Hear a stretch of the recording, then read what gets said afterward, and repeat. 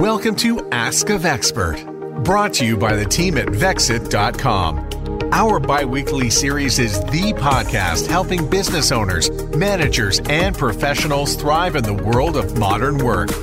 Here's this week's host, Polly Craig. Today, I'm super excited to be joined by John Stefaniak. John is a partner with TDS Law with over 25 years experience in many areas, but with a focus on natural resources and environmental law. In his more than 25 years in the business, he's gained global recognition for his work. One of the things that John mentioned when we had a discussion earlier was he had the luck or privilege to say he's never had a client who hasn't wanted to do the right thing. You know, in today's world, John, social responsibility needs to be part of maintaining our bottom line as opposed to being just separate from our bottom line. And I think that came from you as well. So let's talk a little bit about social responsibility and how did you get into environmental law in the first place? Well, it was pure serendipity to start off with. I didn't envision myself as a first-year lawyer going into environmental practice. I thought it'd be more corporate commercial practice. But when our then managing partner came by and said we had a client who was looking at stepping in to take over a gold mine that was in the process of receivership and needed me to figure out what environmental liabilities that the receiver might end up taking on, that became my job. A few weeks later, and a couple of big, thick black binders, as it was in the day, and had everything set out. And then these questions kept coming up more and more. You have to remember that was back in the late 80s, so that environmental law was just getting on the radar screen for a lot of people, especially in commercial transactions. Well, in today's world, especially both politically and on the business front, there's a lot of talk and importance put around the environment and laying out the future for the next generations. So as business owners, how do we know the things that we need to look at? I'm going to talk on behalf of the listeners here, being a lot of small and medium-sized businesses. We may be in business that we don't think has an effect on the environment, but in fact, maybe we are. And we talked a little bit about supply chains. And if we're developing a product and we're working with the people that are getting it out into the market, what is our role as business owners? What things do we need to put in place to ensure that we're looking after the environment down the road? Well, I think everyone's realized, especially during the course of the pandemic, how connected businesses are, not only just locally, nationally, internationally. And supply chains are something that you can't ignore, especially during times where they're being disrupted. Along with local businesses who may be suppliers in most cases, the global purchasers are looking at environmental stewardship as a measure of providing value. And it all fits into the concept of what's being referred to now as ESG, or environmental, social, and governance. And the environmental piece is just one aspect of ESG reporting and internal compliance. So ESG, we've all heard the term, and as you've described, as environmental, social, and governance. Is there a governing body that actually oversees this and puts the rules in place? How do people learn about it, and how do they comply? Well, there isn't really in terms of a governing body. There are various rating agencies that exist. There are various but similar definitions of what ESG comprises of, or is comprised of, rather. So, for example, the environmental side would include things like carbon emissions, air and water pollution, energy efficiency, waste management, pollution control. The social side, it would include things like data protection and privacy, gender and diversity, employee engagement, community relations, human rights and labor standards. Then on the governance side, it would generally include things like board diversity, audit committee structure, lobbying activity and disclosure, whether there's a whistleblower scheme, and having appropriate bribery and anti-corruption policies in place. So there are fairly widely accepted definitions of what falls into these headings, but no universal rating agency. There are rating agencies who take the trouble, including Standard & Poor's Global, now known as S&P Global, who will rate corporations for ESG performance and compliance. But there are several rating agencies out there, all of which can be hired to perform audits if need be. Perhaps sometimes the most reliable way to look at it is to look at corporations' sustainability reports that they publish on a regular basis, along with financial reporting these days. And that can provide a lot of information and provide some guidance to businesses who are looking to employ similar measures.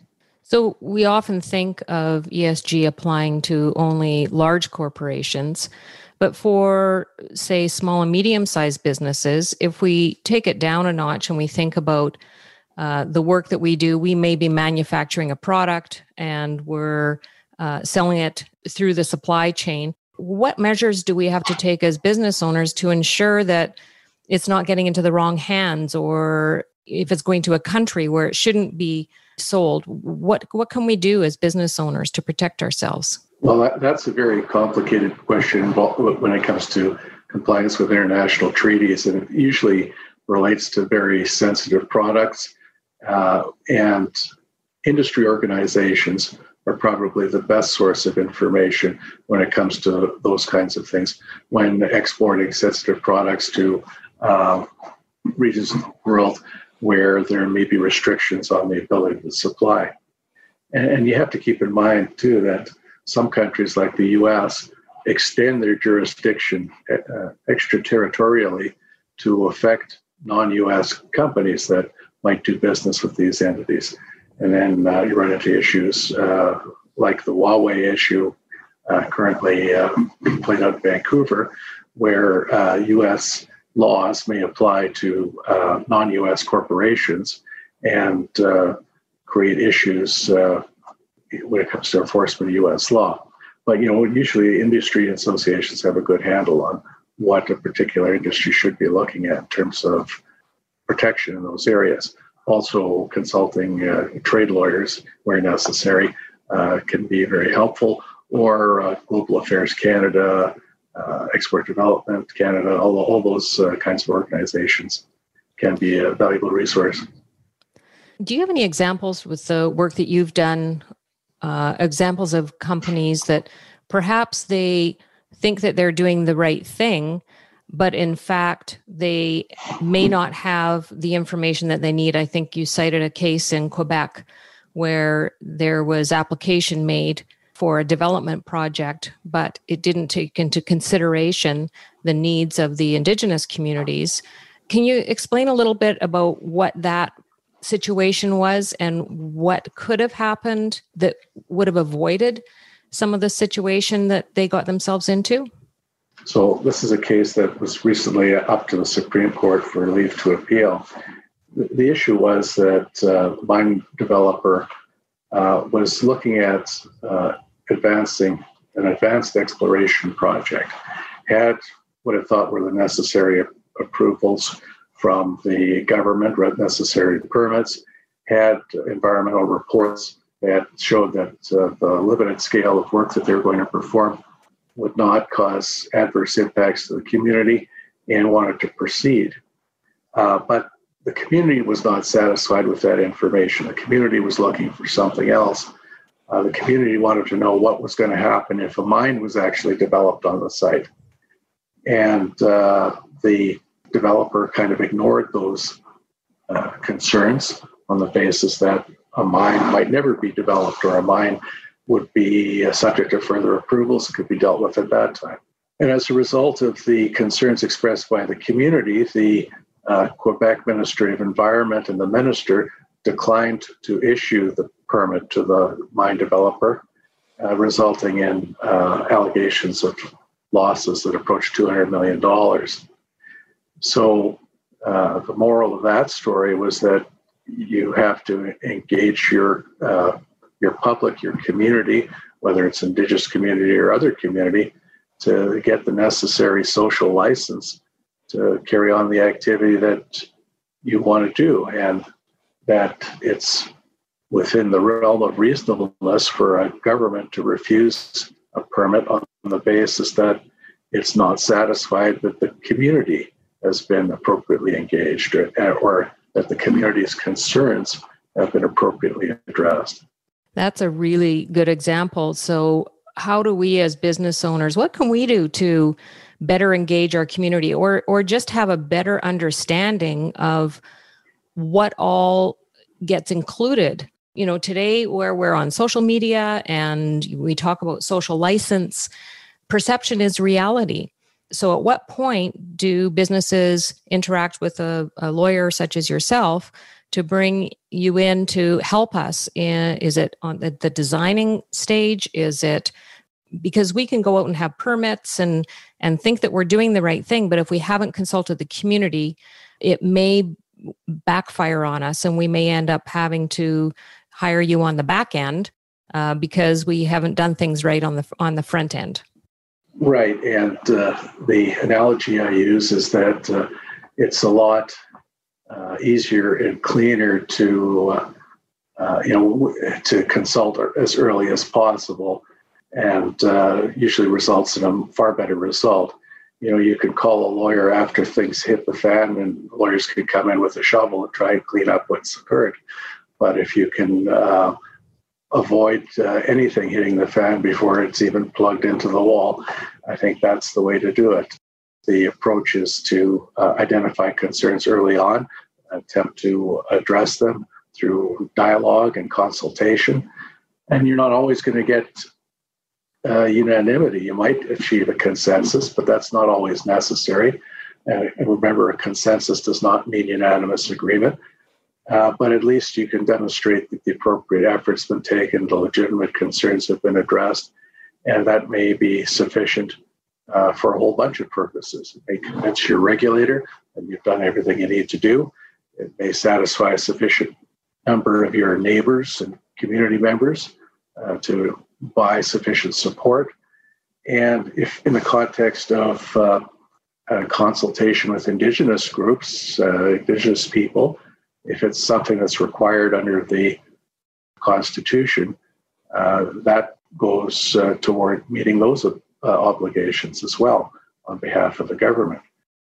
The earlier you begin to examine these requirements, the earlier you begin to plan for them and engage the appropriate people to assist with that process. It's not necessarily just lawyers. There are plenty of consultants available and planners and Absolutely. So here we are in Canada, and we may do business in other countries around the world. What do we need to do to set ourselves up for doing business elsewhere? What counsel would you give to companies that are looking to expand their business? What would be the first step that they would do? Are you the type of attorney that they would look to hire?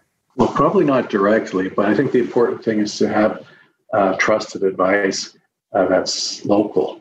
And so one thing that we are able to offer through our firm is a global network through our Lex Mundi affiliation, where we have sister firms in 136 odd countries around the world, where we can make introductions, make those contacts, get some element of free legal advice, at least initially, in order to set clients on the right direction.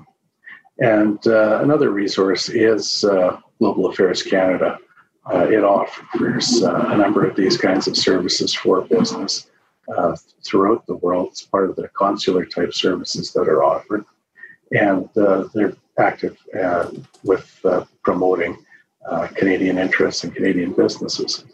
Have you ever thought, I'd love to have a podcast just like this one? Well, I can help. My name is Matt Kundle, and everyone at my company, the Sound Off Podcast Network, had a hand in making this show. Whether it was about the sound, the discoverability, or that you're just enjoying the show, we are all about the detail. If you think you have a podcast in you, reach out to me via email, matt@soundoff.network, or check out the website and become one of the great podcasts we work with at soundoff.network. It's fascinating. Often we don't know where to go for advice. So that's really great. One of the things I noticed that you've done some work in other countries, specifically East Africa. And can you just tell us a little bit about what's the backstory there and what it was volunteering with law societies there? Tell us your story. Well, I've been a long-time volunteer with the Canadian Bar Association, and I'm currently on the National Board of Directors. But going back a few years, I became interested in a project called Supporting Inclusive Resource Development, which is funded through Global Affairs Canada, and it's put on as a partnership between the Canadian Bar Association and the East African Law Societies, the law societies of Uganda, Kenya, and Tanzania. And the purpose of the project is to help build capacity in these East African countries in connection with natural resource development. In each of these countries, they've got a relatively new mining regime. They've got new experience with oil and gas development, which is increasing at a significant clip in these countries. They've got different legal processes than what we have, although they're all common law jurisdiction countries. The idea was to give them the benefit of our experience, especially in relation to community issues and also women's issues. As you probably know, it's women that often bear the brunt of the effects of natural resource development because they're typically, in many countries, the providers. They do the farm work, they look after the household, and sometimes they're the ones that supply the additional income for the family. And the kinds of social and economic and sometimes environmental and property changes that a large-scale mine or oil and gas development bring along can be very disruptive. Fascinating. And do you get involved at all in helping people come over to Canada, or is it strictly doing work in that area? All of our work has been done in East Africa. It's been done through several groups. Some of them have gone into the local communities to try and establish advocacy groups among community members to look at specific issues that directly affect communities.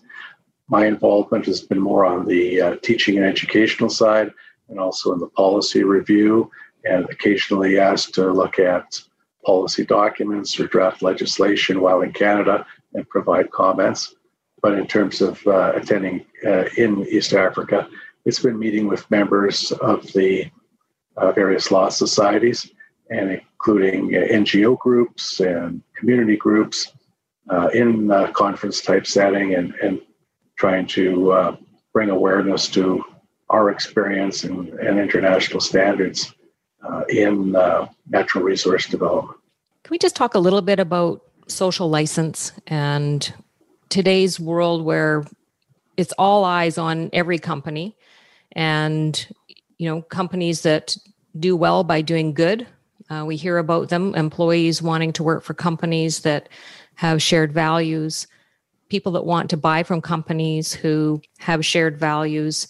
And then you read things in the paper about, social license, that it might be a good company that all of a sudden flips over to the other side. Can you just explain a little bit to us about perception and reality on social license? Social license is something that's really only come up in the last 15 years or so. I remember a large editorial comment, I think it was 16 pages in The Economist magazine, advocating that the only obligation of a business was to earn a maximum return for its shareholders, and that doing good for the sake of doing good was not a legitimate corporate objective. How things have changed since then. That's for sure. And it's because doing good and doing the right thing and supporting good social values does impact the bottom line, because it does impact the corporation's ability to attract clients and customers and to obtain the necessary approvals and ability to carry on its business in the neighborhoods in which the business is carried on. my experience with social license is usually in the area of industrial development. A company wants to build a new plant. A company wants to modify its processes. Someone's looking at harvesting natural resources.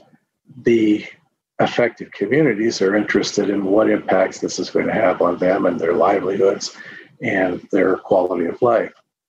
And unless you can win those communities over to see that what you're doing is not going to be adversely affecting their ongoing lives in any meaningful way and is likely to generate positive benefits, you can face a real uphill battle.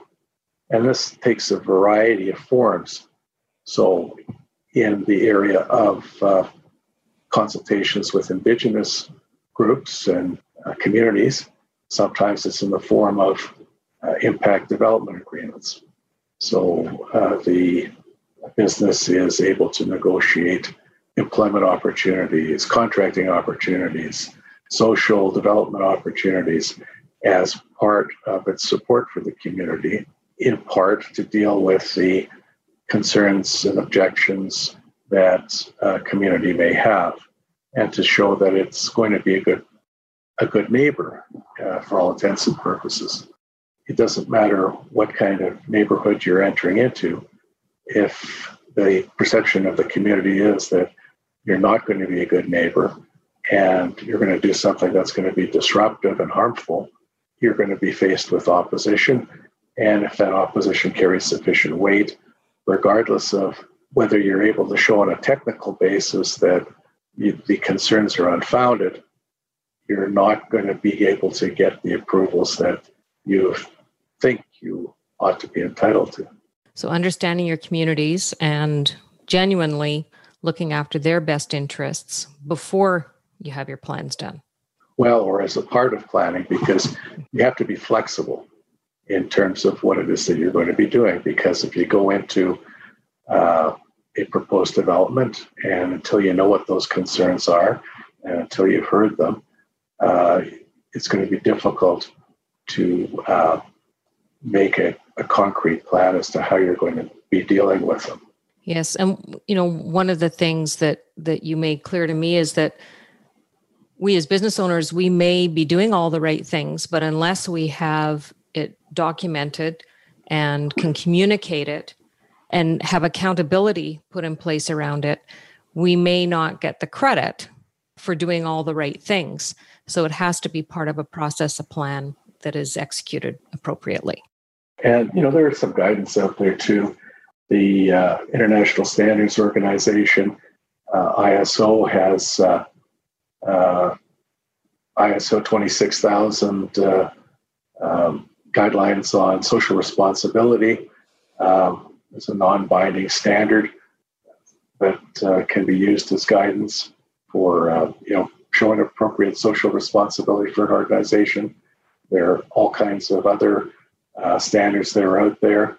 There are, in terms of international project financing, there are things like the Equator Principles that govern bank lending for large-scale developments. All of these things are out there. They're published. Lots of organizations support them. The Canadian Mining Association is one which publishes information on responsible mining practices. If you're engaged and plugged in and you're in a business that is likely to cause impacts, it's important that you address the impacts head on at the outset, and so that you can get the appropriate level of community buy-in to allow you to carry on your business and generate the benefit for the community as a whole.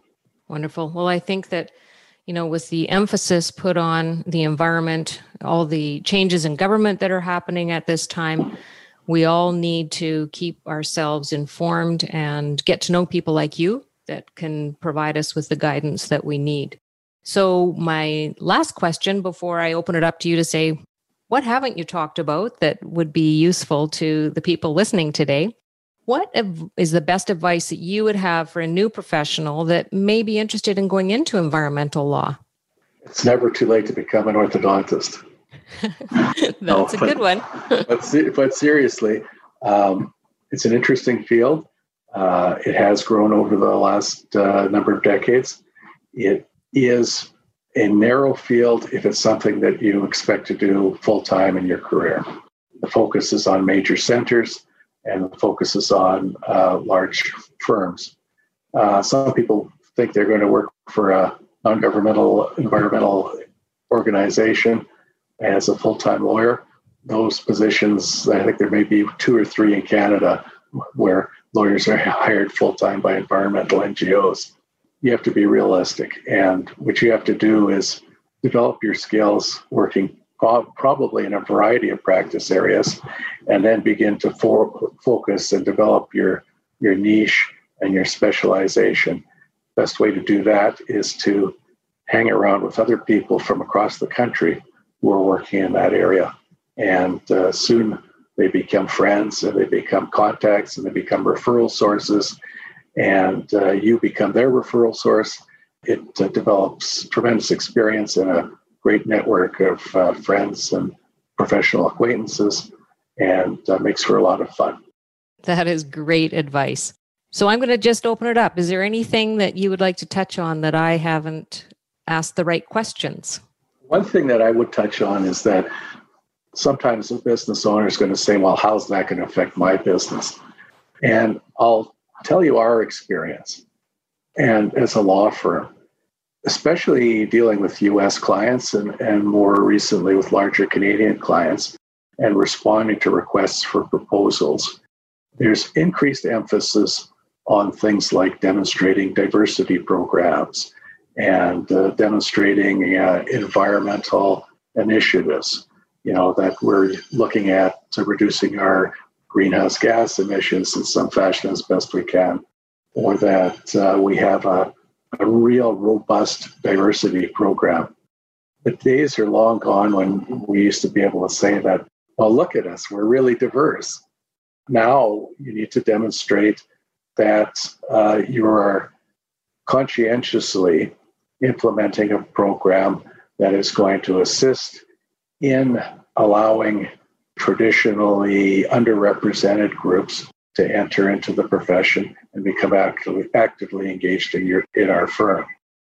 Now, that is a lot more active. It's not something that's passive, and it requires work and commitment, and it generates tremendous results because, in that area in particular, I've been astounded at the quality of people we've been attracting to our firm, and partly because we have implemented that kind of a program. I'm just glad that I'm not applying for an articling student position now because the competition out there and the quality of applicants we receive is absolutely outstanding. Wow, that's fantastic. Well, I think that's a great place for us to finish off. And I just want to thank you very much for opening up our eyes to this field, very specialized field that you live in. You're able to help set the stage for years to come when it comes to businesses looking after our future, whether it's environment, social, or the governance side of things. Thank you, John. Well, thank you, Polly. This has been a real pleasure. If you missed anything, don't worry. We took all the notes for you over at Vexit.com, where you can find the show notes for this, as well as other episodes and a whole lot more. While you're there, why not take a look around? And everyone is welcome to be part of our free Vexit community, where you can discover how to take control of life's serious stuff. Then, when you have a need for a professional advisor, try our matching tool. It's easy, free, and actually fun. You'll get matched with up to 3 professionals when looking for an accountant, lawyer, financial advisor, or consultant. Lastly, remember to hit the subscribe button so you don't miss an episode. And we would really appreciate it if you'd let your friends know about this show. Feel free to tag us with @Vexit on most social media channels, LinkedIn, Twitter, Instagram, you name it. And if you want to connect with me directly, my email is podcast@Vexit.com. We want your ideas for what type of professional advice you're looking for, off the clock. Well, folks, that brings us to the end of this episode of the Vexit Podcast. I'm your host, Polly Craig. The Ask a Vexpert podcast is a production of Vexit and distributed globally by the Sound Off Media Company.